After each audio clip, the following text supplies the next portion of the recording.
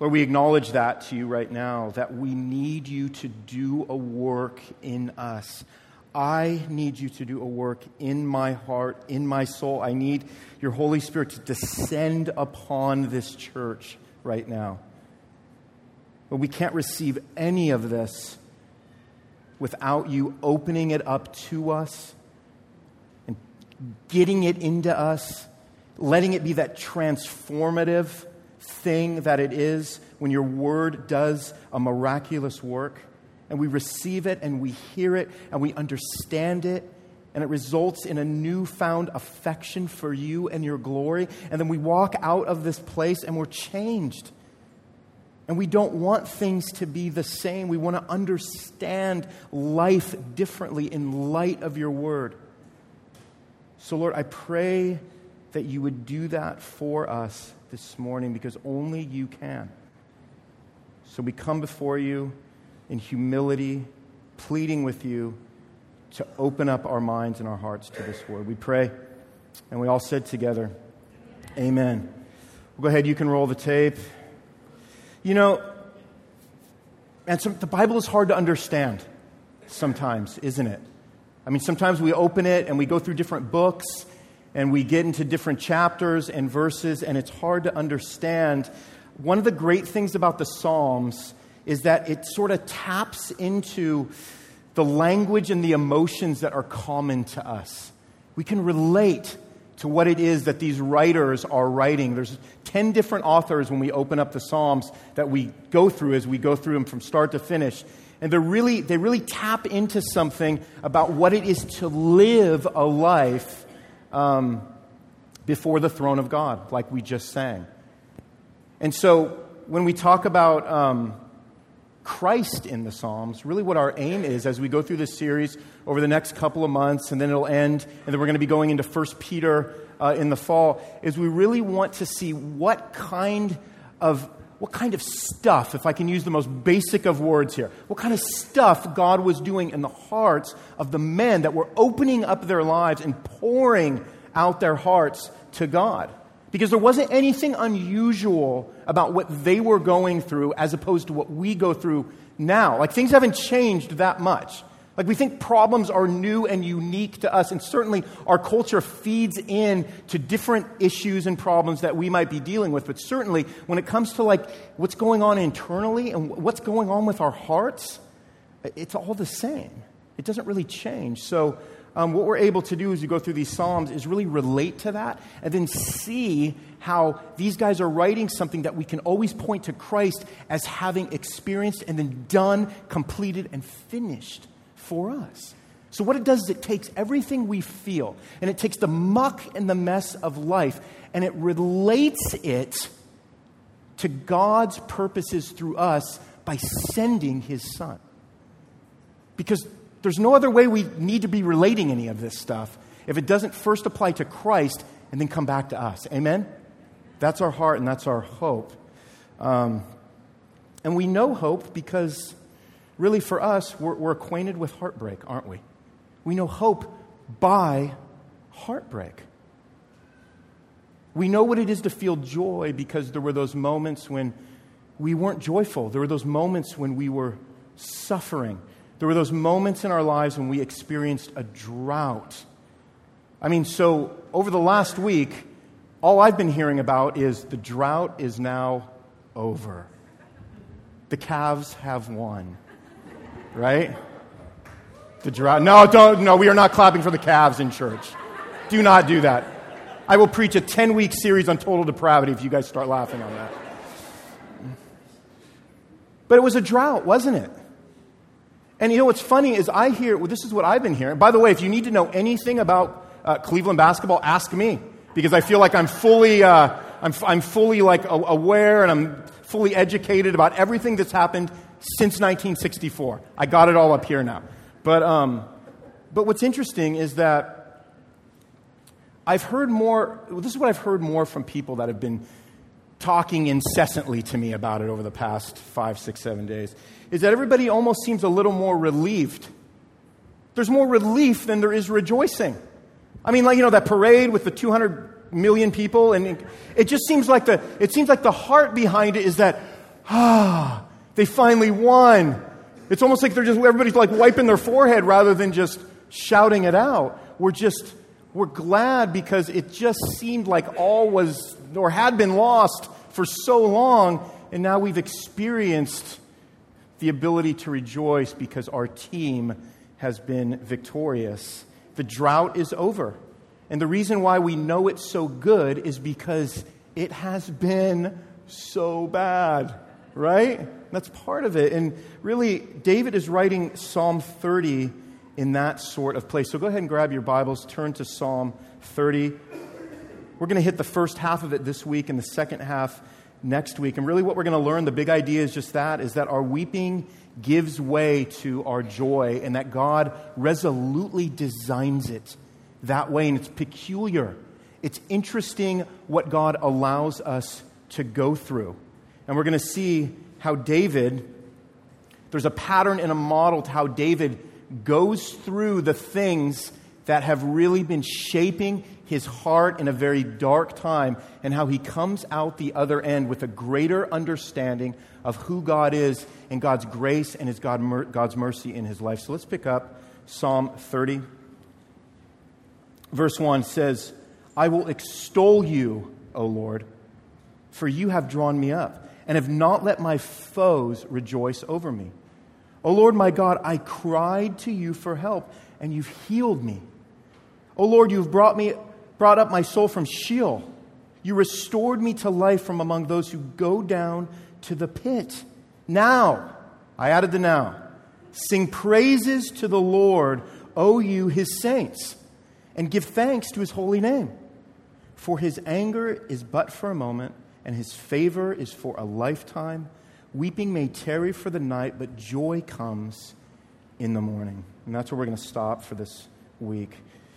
Now, I know that most of you, when you woke up this morning and you prayed and you were thinking about the service, I don't think most of you used the word extol, right, when you came before the Lord. I didn't. I didn't say, so God, by the way, I extol you this morning. I didn't do that. But the word extol, what it means is it means to rise. It means to raise something. It means to bring something up. It also means to be lofty. It means to be loud. Kind of like what we were just doing with these songs. I mean, all of us were singing a little bit louder than we would have had we been standing in line at Chipotle, right, on Friday night. Like we were singing loud. We were singing lofty. David is literally saying at the beginning of this song, he's saying, Lord, I'm going to praise you loudly and rigorously. I'm going to throw myself into it. I'm going to open my mouth. I'm going to express myself the way I would if, I don't know, my favorite team just won a championship after 52 years. That's what I'm going to do. Because when all was lost, you have drawn me up, he says. You have drawn me up. Literally what he means by that is you have literally almost like pulled me up like the way like you would pull up a bucket out of a well. You have pulled me up from drowning. You have delivered me from Sheol. You have delivered me from a watery grave, is what David's saying. Or just a little light sing-song here in the morning for David, right? You have delivered me from a watery grave. You've spared my life, is what he's saying. Now, my wife has been gone for almost a week visiting her family. I forgot to water the plant hanging on our porch that she asked me to water. And it's dead. Please do not tell her. I beg you. So here's me, right? This is yesterday. Even though it died, Big R here fills up the thing and starts watering it, hoping that something's going to happen. Came back a couple hours later, worse. Looks worse, right? I cannot make this hanging plant come back to life. I'm going to have to lie, go to Home Depot, buy something new, put it in there, keep it watered for the next few days before she gets home. But since you guys aren't going to mention anything, it's going to work. It will work. God comes to us, okay, and says, I can make it all come back to life. That's what God does. That's what David's leading us into understanding, is that God comes and says, I can make it come back to life. I can bring you back to life, and he does. Because every forgiven person, if you are a forgiven person, you are a personal testimony to the magnitude of the miraculous work Jesus does raising dead people to life like he did his own son. When all was lost, Jesus had to reach down and save a completely unsalvageable person. Completely unsalvageable person. Like when you wreck a car, right? You know, sometimes you get into a car accident. I remember when Jess Critcher got into a car accident, and the insurance company files a report and they designate the car totaled. It's totaled. There's no help. It's not good. We can't just get a hammer and bang out the front fender, then you're off.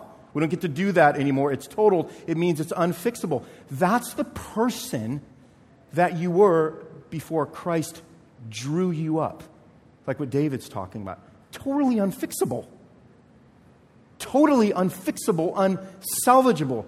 And some of us, me, we struggle. We struggle with that image of ourselves. We don't see, like what David's laying out for us here, we don't see sort of the staggering wonder that it is that we've been rescued from the kingdom of darkness, transferred to the kingdom of light, understanding that in reality, we were simply people who were lifeless shells of humans. We were. Upon birth, we were immediately thrust into a state of decay and disrepair. That's the reality of who we were before God. I mean, instead, we don't go that deep. We don't start where David just started. It's peculiar that he would start where he started right there, isn't it? But we don't tend to go that deep. We don't like going that deep, right? We don't like thinking of God having done something that stupendous, that miraculous, do we?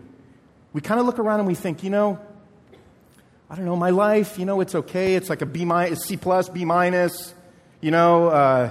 God, he's a decent fellow, and don't get me wrong, I appreciate that eternal life part and everything. That's good, and I'm going to work with that. But what I really wish is that I had some more money. I really wish I had more vacation time. I really wish I had a better looking spouse. I mean, I don't wish that, but I'm saying the rest of you, I really wish I had more money. Did I already say that one? Did I say the one about wishing we had more money? Yeah. Before Christ claims ownership of our souls, what David is pointing out to us, what he's reminding of us, is that the forwarding address for our souls is Sheol. It's a watery grave. Everything's transferred to that grave because that's where we are. Isn't that crazy? Like, just think about that. If I can ever just, if I can ever just pause in a sermon, but I'm supposed to just keep going. I just want to pause for 1 second because I want to feel this.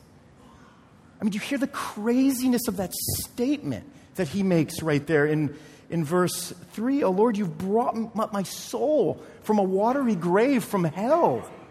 You restored me to life from among those who go down in the pit. Like I'm in the company of people who are in the grave effectively. You brought me out of that. It's crazy to think about that. It's crazy to think that all of our fates were sealed upon birth without Christ. And you know what's crazy about it too?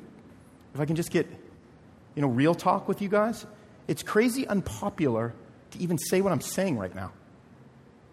It's crazy unpopular to use this kind of language, even here. I mean, even here, there's something in me that hesitates because I'm afraid somebody will be offended that, the right Reverend man of the cloth Martin here started talking about souls residing in hell. And I just kind of cringe at that. I'm afraid of that. I believe it's true, but I'm afraid somebody out there is going to go, oh my gosh, the guy going on about hell again. I care too much about that. What's interesting about David as he opens up this song is that he's recounting the depths of what God initially did to him, which was bring him up and out of the watery pit, out of the watery grave? Do you recount those things? Is that a regular practice for you? Do you just get down to it? Do you bottom line it? All right, God, I got a lot of things I'm going to say to you, but let me start at the beginning when it was that you actually revived a dead person from the grave. Do you ever consider that? Do you ever consider the former and the current state of your soul? Maybe that truth has lost sort of its miraculous luster for you. Because I look at myself and I think, when did that cease being just sort of just a million firework explosions of hope and happiness spilling from my heart? I've been saved, pulled out of the grave. God has removed death as my only option. Like David, he's healed me from the eternal physical and spiritual consequences of my sin. David recounts that. He starts by recounting the very thing that God did to bring him to God. And then next we see this. This is what's interesting. We look at the pattern that's happening here. David worships. Look what he does. When we look at verse 4, he says, "Sing praises to the Lord, O you saints, and give thanks to his holy name." Here's the thing about the people of God. The people of God have a reason to sing. Like we gather here on Sunday morning and we get on the guitar and we do our thing. It's because we have a reason to sing. We've been given our life back. We've literally been given our life back. And we become a holy people that now have words to sing in gratefulness and gratitude and in joy to our holy God. And my friend Scott Burns, they were on their way to Florida. And they just bought this brand new van, and something felt weird, on the right-hand side of it. One of the tires was feeling all squirrely. So, midway through the trip, always like what you want to do, pull off to a small town, take it to a garage, The guy looks at it, and he said, this tire is like done. Like it's literally seconds away from like shredding all over the highway, and you're going to lose control, and all your kids, and all that kind of stuff. And I remember Scott just saying like, oh man, like I literally, like he charged me like 4 times as much as like what a normal guy would have charged me. But I was so grateful.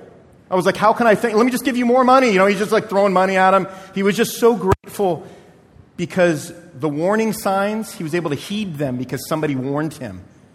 And he was so thankful for the mechanic who saved him from his tire shredding. It was an inevitability. It was going to happen. The only response he had was, I just want to give you everything I have and my thankfulness and my money and my gratefulness.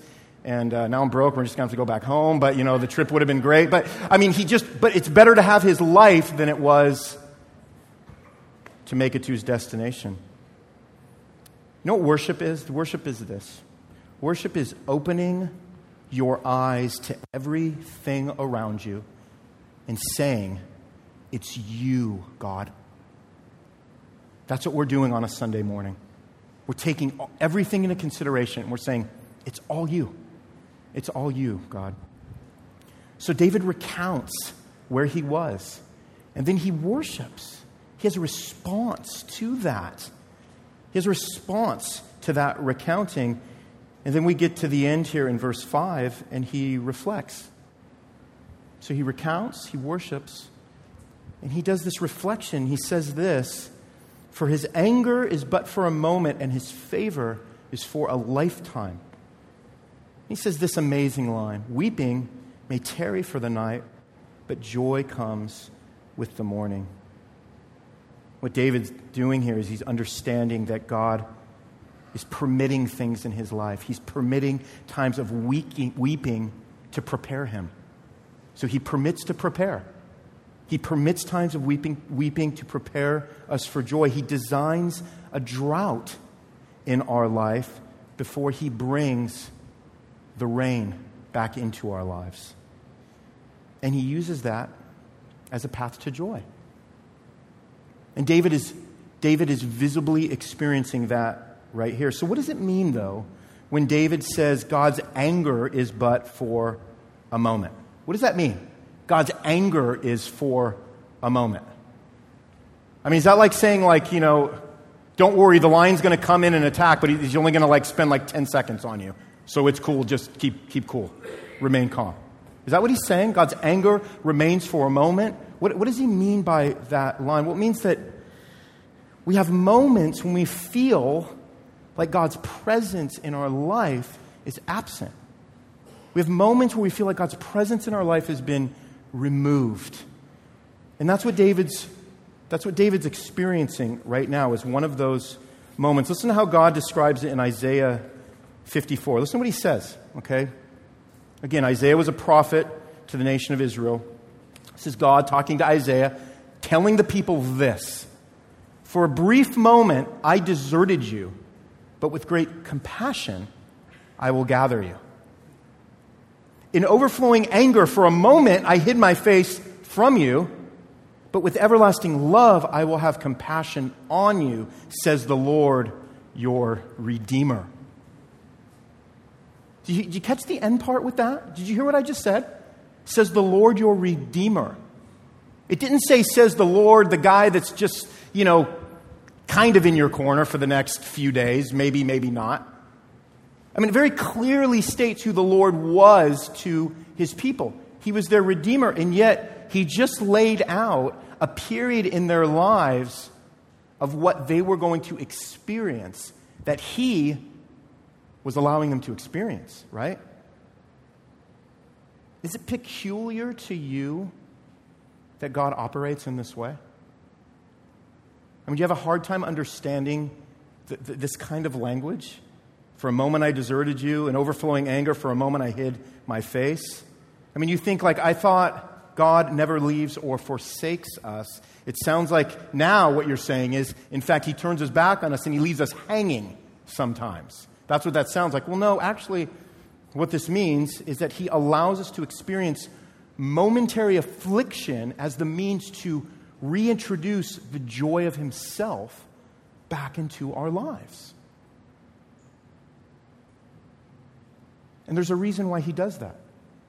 There's a very specific reason why he does that. You know, this is going to be a little controversial, but I'm just going to say it. My parents, like, spanked us when we were kids. I know it's not super popular today, but my parents spanked us. They did not spare the rod on their children. They did not abuse us. They simply laid an appropriately placed swat on our behinds when we were living in disobedience and chasing after the desire of our wicked hearts rather than theirs. That's what they did. That's what mom and pops used to do. Now, I'm going to be honest, all right?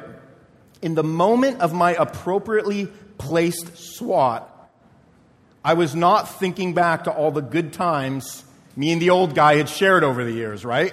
I wasn't thinking about all the great things he taught me, you know, the bicycle he just bought me for my birthday. And none of that was going through my mind. I thought, he's angry right now because I disobeyed. All right? But when it was over, and the tears were just, you know, flowing like mud down my face, Dad would come back in, he'd come over, he'd hug me, kiss me, tell me he loved me, and it was at that moment that I knew I was still in his favor. I mean, I was still a son, right? I can't stop being that. I mean, I never wasn't out of his ultimate favor, in the sense that I was his kid, and that never changes. But he had to take appropriate action because of the state of my heart. And we see that same loving kindness when we think about our Heavenly Father and what he does to us, with us, and for us. And we need to reflect on that. We need to reflect deeply on those moments when God allows trials and testings and discipline to sting us and, quite frankly, to overwhelm us. And we also need to remember that they are momentary. Weeping may tarry for the night. It might extend. It might last. It might be prolonged for the night. But joy comes in the morning. And when he says joy here, you know what's interesting about what this word joy means is it means a shrill sound, right? It means a shrill sound, like a proclamation, like a cry, right? And so when we think about weeping, what do we think about? Well, we think about like kind of pouring out. If somebody walks in the room and we're weeping, they're going to be able to hear us. They're going to be able to see us. It's going to be a spectacle. And then he turns it and he says, but joy comes with the morning. So the response to our weeping, what he's describing here is something that comes out of us. It's like actually an emotion. It's a sound. It's a cry. It's a proclamation. It's a cry like our cry through the night, but different. Because there's something different in it. And there's something different that's coming through it.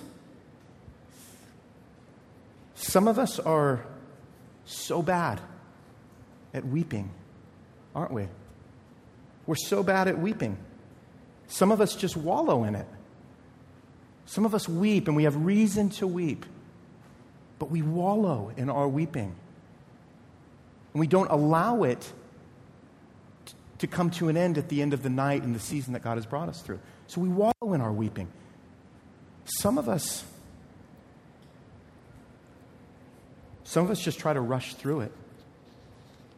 Some of us just want to rush through it. Like, I'm weeping, okay. I need to buck it up. I need to get through this. I need to get back to what's really going on, to who I really am. And what God is trying to tell us through David here is that there's a place for it. There's a place for our weeping.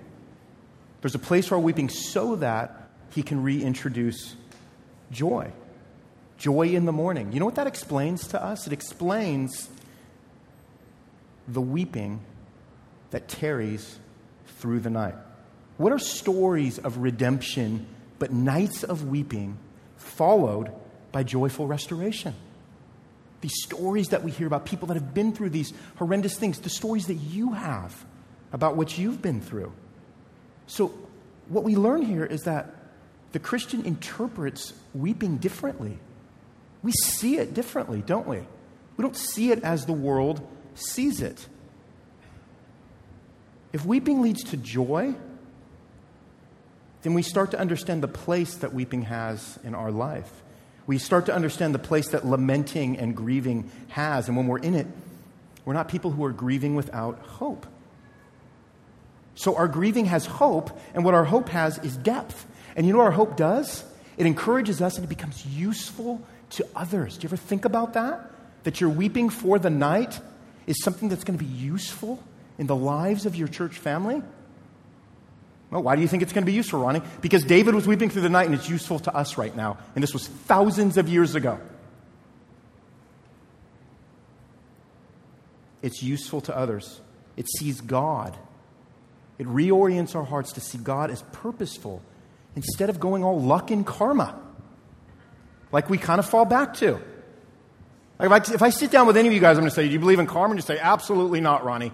Wrong. Man, we all got that. We all got part of that. We've grown up with that. We've grown up in believing that it's luck and that it's karma and that this thing just happened to me and I'm in a little bit of a down season, you know. It's just what's going on right now. We don't see it as being something that God has purposefully planned for our lives. And you know what that is? That's horrible theology. But we default to that. We tend to default to that. But do you see how David set this up? Do you see how he got to this place?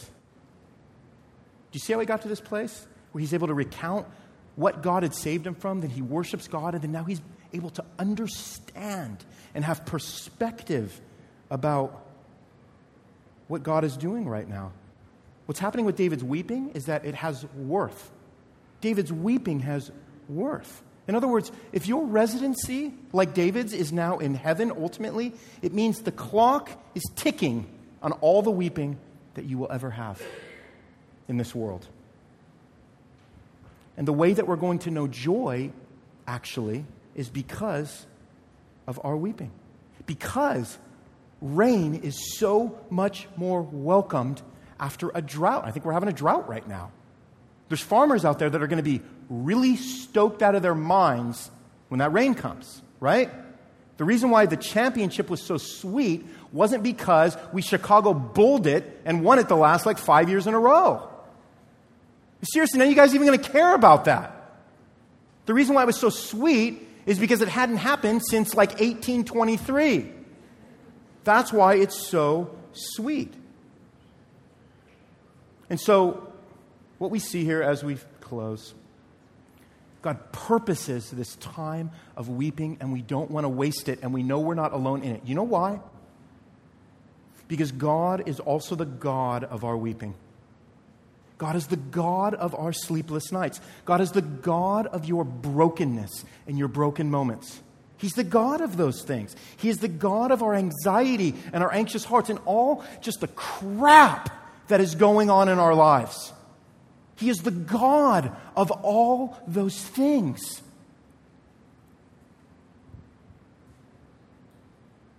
He's allowing and purposing you to go through something so that you can come out the other end of something and know more about Him, His character, His joy, His grace, His mercy. If God doesn't ever stop being God, it means morning comes after every night, doesn't it? And joy comes after every sorrow. And we can depend on God to keep that true. And we know it'll be true because we know about Christ's weeping, don't we? That's what makes it true. Our tears should remind us of the greater tears that Jesus shed on the night before the cross, right? God's momentary anger should remind us of the wrath that He poured out on Jesus so that His favor could rest on us for all eternity. For the Christian, for you, brothers and sisters, for me, greater tears have been shed, right? Greater suffering has been endured by Christ.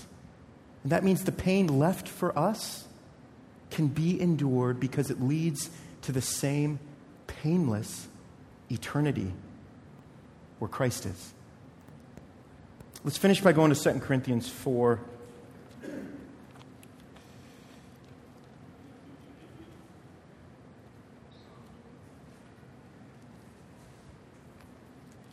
Second Corinthians 4. This is Paul writing.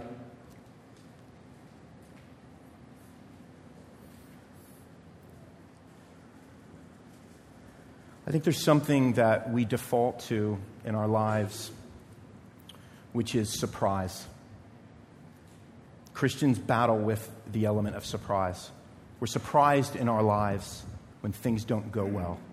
We're surprised when those nights of weeping come upon us, they descend upon us. For some reason, it surprises us. We're shocked by it. Our expectations have not been met. Our expectations have actually been dashed. And when those types of nights of weeping come upon us, we're surprised by it. We're taken.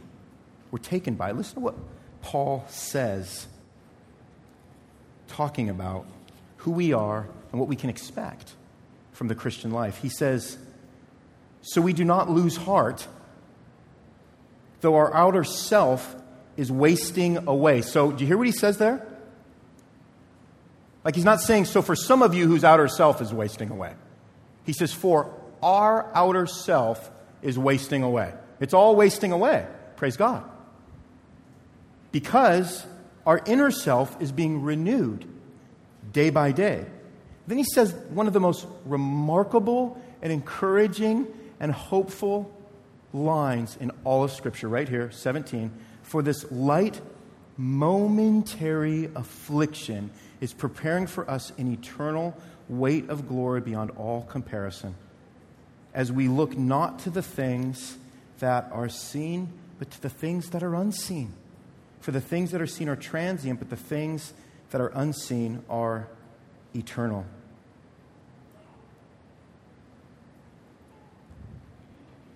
Let's understand what God is doing in our weeping. Let's follow David's pattern here of recounting of worshiping, of reflecting. Let me ask you this about David, okay? Do you think this was natural for David? Do you think the things David experienced were natural for him? Do you think the weeping that David was experiencing was something that we just go, all those old guys just cried a lot? Was he approaching it? Was it bearing down on him the same way that it bears down on us? Was that night of weeping just as long as it feels to us? Yeah, it was. Maybe longer.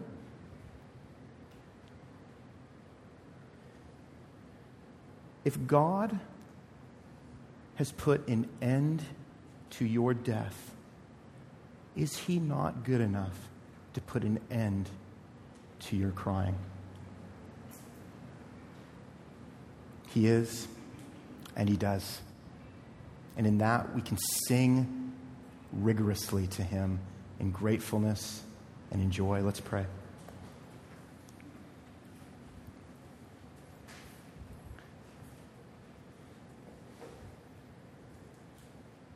Lord, it's a strange thing for us as your people to come before you and thank you that you allow us to go through weeping, but we're going to do that right now.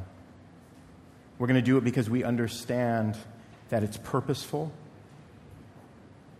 and that you, as the good God who allows us to weep, is also bringing us to a greater joy, a greater weight of the glory that we know through Jesus Christ because of what you are taking us and preparing us through. We can have so much hope because we have a joy waiting for us. And we see that when we look at Christ, who endured the cross because of the joy that was set before him, the joy that was waiting for him. It's our same joy. Lord, give us eyes to see that. Give us hearts to receive that as we are going through those painfully long nights of weeping with the understanding that you are there.